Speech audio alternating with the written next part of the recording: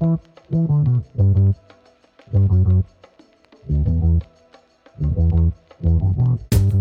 is Nikki Toyama-Sito, the Executive Director of Christians for Social Action, and your host for this episode of 20 Minute Takes. This week, we speak with Nishan Demel. He's the Chief Executive Officer of Verite Research, an organization that studies the society in Sri Lanka, and he shares with us some reflections of how, as Christians, we can engage with a post-truth society and what it means to build trust and credibility in the public space.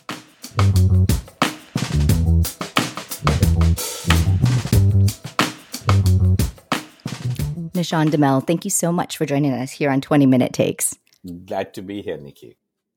Well, as I was preparing for this interview, you and I, we go back quite some years. And as I was preparing for this interview, I looked at your CV and I saw a line that was something that I hadn't recognized. So I wonder if, by way of introduction, you might be able to tell us a bit about what is this Frogs in Harmony that you were a part of in college? Well, Nikki, one of the exceptional inabilities that I have, and it turns out to be that I'm not very good at singing, even though I enjoy doing it. So my college rooming group was split into two. There were three people who were exceptionally good singers and ran an a cappella group at Harvard. And three of us others who couldn't sing at all. So our group, they were called Under Construction and they performed for the public. Our group was called Frogs in Harmony and we performed in our room late at night, free from, attacks by any audiences that would like to stop hearing us. Well, we look forward to hearing the album come out soon for Frogs in Harmony. But thank you so much for joining us.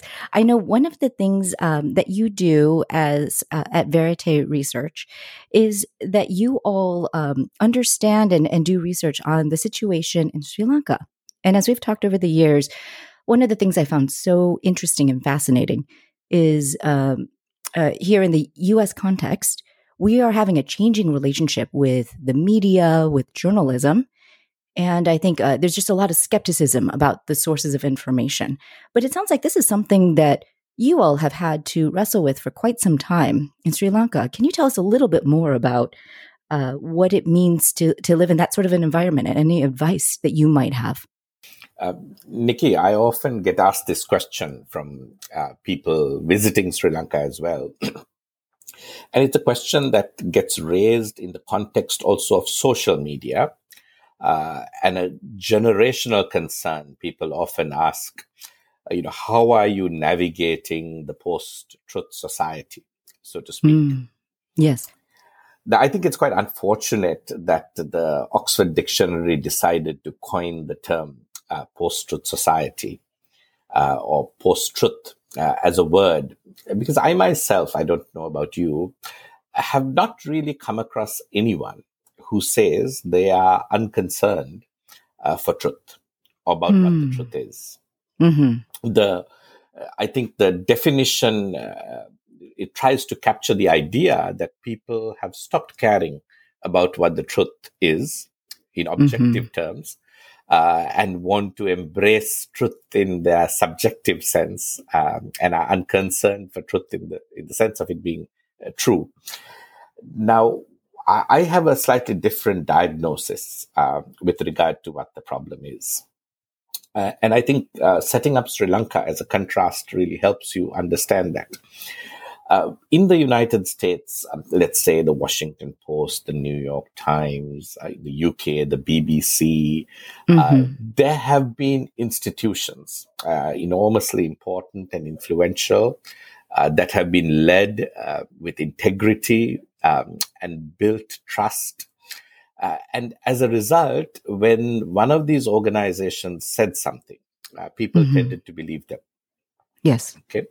And despite the movement to say that the way creating competition in the media and allowing anyone to say whatever they liked, now that predates social media. You've had hundreds of news organizations, newspapers, magazines published, and many of them say outrageously crazy things. Aliens have landed in, I think I bought that Egypt. newspaper once. And the whole, even TV series like X-Files and all that, feed a certain audience that in which, this is entertaining and interesting, but people don't necessarily believe it is true because there are media stations or organizations that anchored for you what truth is from the other sorts of stuff that you knew was interesting or funny or, but not quite true.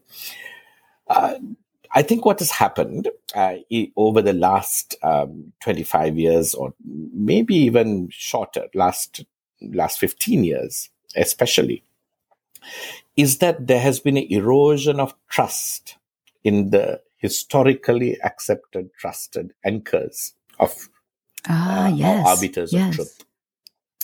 And as trust has eroded, we now no longer know who to believe, which translates to a real crisis in what we believe. Because you are, of course, when you don't have anchors of trust, anchors of objectivity, you tend to then get caught up in those sources that are telling you things that are easier for you to believe or more tuned to your own biases or views. So I think we don't live in a post-truth world, but we are increasingly living in a post-trust world. And the reality of being in a post-trust environment or society can begin from outside to look like it is post-truth, even though that is not what's going on. People's desire and hunger for truth, if at all, is higher, but the ability to know and believe the manipulations of media, propaganda, from the Iraq war, even when the world was convinced that there were weapons of mass destruction by the most apparently trusted sources of news, whether it is New York Times or BBC, has, I think, speeded up this loss of trust, loss of confidence, that then is having repercussions for how we anchor or arbiter true belief in our societies. Now, Sri Lanka, you asked me about. I think that problem has been there in Sri Lanka for a long time, in a way. So while the United States and those countries in which there were these strong anchors of trust are coming into it as if it's a new problem, what I often say is in Sri Lanka, we are in some ways accustomed to this problem. Right? People have always learned to read and evaluate what they get in mainstream media with some level of cynicism or doubt, or the practice is more inbuilt. So we can go into more details of what that means later, but I just wanted to set up this contrast between post-truth and post-trust, which I think are very different dynamics, which though can look in terms of consequences quite similar. Wow. I feel like as you're talking, I feel like I'm looking into the future because I think a lot of what you're describing has really resonated, not just with people's trust relationship with their news sources, but also with institutions. You mentioned that there's a couple of practices that folks within Sri Lanka sort of have as they approach their news sources with some skepticism or some analysis. Can you give us a little bit of what are some of those concretes or some of those common practices? I think more than practices, it is that government has always had a huge influence in trying to use what we call propaganda, right? So that the propaganda, the capture of propaganda of mainstream news has been quite prevalent. So most of the main television channels, the newspapers, have been government owned. And as a result, when people listen to the news and read newspapers, they understand that is what the government view is. And people diversify their sources. So they do try to, I think, capture news and information from different places and be a little more circumspect about what they believe. Yes. Okay. And so I kind think, of triangulate. And that practice of being triangulating, exactly, and of trying to compare different sources and different views has got inbuilt over time a little bit more. I must tell Mm. you that that's not a perfect human response. There is no really good way to Hmm. overcome the tendency for human bias to believe what you read. Yes. Yeah. I'll give you a great example on this that we were discussing in a Harvard classroom with two philosophy professors who were teaching a class on objectivity, and so it was a class on trying to get to the fundamentals of reality and truth, and the question of objectivity. One of the things, so we had a Professor Robert Nozick, who's passed away since. He was one of the famous philosophers, and Amartya Sen, a Nobel Prize winning economist, Yes. teaching this class. And they were reflecting on their own problem, because they said, we've never done a newspaper interview in which, when it got written up, we didn't find significant errors. I mean, this was not even propaganda, but the Yes. journalists often made very significant errors in how they reported even an interview. Right? Yes. I'm glad this is being recorded. To keep me honest. The risk of the problem is, of course, lower when it's recorded and played back. So, and they said, we took it for granted that newspaper reporting is full of errors. We didn't even try very hard to correct them. It was inevitable. It never happens that they get it all right. Mm-hmm. But Nozick said, this came to me, but they said, when we read interviews of other people, we tend to think that everything is correct. That's true. Right? So in my own interview to the newspaper, I know that they are making mistakes, but then they've interviewed somebody else and I'm reading it and I believe it. Yes. Entirely, that's the tendency we have to believe the printed word and the written word. And Nozick said, one journalist, talked to me about my personal circumstances and reprinted something about my mother and her birthday was wrong. But I got a call from my father in Russia who said, son, I'm so disappointed in you that you don't even remember your mother's birthday. So because certainly the journalist didn't get it wrong. His dad thought it was more probable that he couldn't remember his mother's birthday than the journalist made a mistake. So I think that vulnerability we have as humans to the printed word, to treat it as objective, and to the media to treat it as objective, is real. Yes. Right. Yes. And this is, of course, why political power is the first thing they focus on is control of media or influence of media. Why so much, funds are dedicated to managing the message and historically, in the Soviet Union, people were more open about what they did. They called it propaganda. So if you look at the old left political parties, they still have a position called propaganda secretary. Yes. So we've learned to cloak that quite well today. We never say propaganda secretary, we'll say head of communications, right? That's right. In a political party. But even in Sri Lanka today, you still have that position in the old left political parties. I think they understood very well they were doing propaganda. And the manipulation of art and media to condition the way people thought and saw, I think it predates modern media, it predates social media. I mean, take Napoleon Bonaparte. He had a famously problematic relationship with his mother, who never approved of what he did and his ascent to power. But he commissioned artists to paint pictures of himself being coronated with his mother in the picture, and distributed these and put them in museums. And this was the way propaganda worked, right? It was completely a false understanding of his legitimacy. I mean, the family legitimacy was important. But while the mechanisms used to do this, I think, have, of course, changed quite a lot.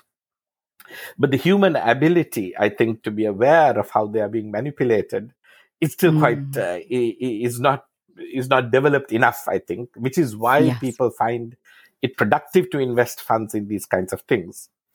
They still find it works in some way. I mean, I think I suppose advertising does the same thing in a way, right? Yes. I that does give me some level of hope that it's not this technology, but it's a little bit of our relationship with information That's right. and narrative, it sounds like.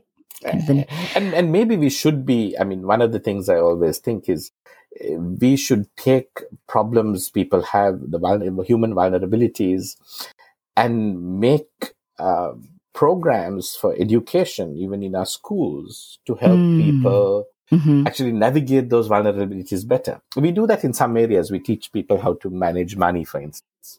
How to plan for, say, their savings. I mean, in those departments, we teach people. We may be doing a little bit better than we did in the past in teaching people to have negotiate relationships better, to handle conflict better. But we need classes to teach people how to read the news. Yes. Or how to interpret the news that they see. We don't teach that. We leave people to their own devices in that department. And I think we should recognize human vulnerabilities in different spheres and use education as a tool. I mean, what if what do children learn by watching advertising? You might say they learn what products are good or bad, or they learn that adults tell lies for money. You have famous sports stars and others coming and endorsing products they cannot possibly believe in, and influencing minds. So that phrase is not mine. I think I read it in a book somewhere, but in reflections on media, I think education can do a lot in supporting people to overcome an age-old vulnerability, which a lot of money is spent exploiting. Yeah, no, absolutely. I appreciate that you put that in the frame of vulnerability, because I think that is, in a sense, there's an invitation there for folks who have kind of a justice posture to things. You mentioned shifting from thinking about it as a post-truth to a post-trust. And I think we've been talking a bit about information and media, but I think in the United States, in North America, we're seeing an erosion of trust of institutions. And some of our listeners are pastors who participate in some of these institutions of society. For folks who are both part of the systems that are losing some level of societal trust, and for those of us who are just participating in society, what advice do you have as Christians about how we might need to shift how we operate, or some insights in that space from the Sri Lankan context? Yeah. So I think building alternative avenues or institutions or locations of trust and integrity is the challenge of our time. And when you are able to do that, I think your influence in a positive way in the world can expand exponentially. But it does require the ability and the willingness to be self-critical, to admit when you're right, and not be selective about what you say, to simply support your cause. Now, take Christian apologetics, for instance, right? We would like to always bring up the arguments that support our view and support our claim for who God is, and how you come to those conclusions. But we ourselves, in our own faith, I think, grapple with lots of questions and doubts and ways of trying to make sense of it, and the Bible does too. I think being able to be honest about these difficulties is a good way of building trust. Interesting. Yes. The temptation, I think, in today's world is to win the argument. That's right. Yeah. To selectively choose to tell people the things that help your argument and selectively neglect the things that don't help your argument. But that is then not a good way to build trust, I think. Right? So we must be, and to be neutral and to be open as much as possible. I don't think we can wipe ourselves clean of our biases. There is no instrument or technology to do that. But people must see ourselves as trying as much as we can. to be open and say things in the way they are without it being self-serving.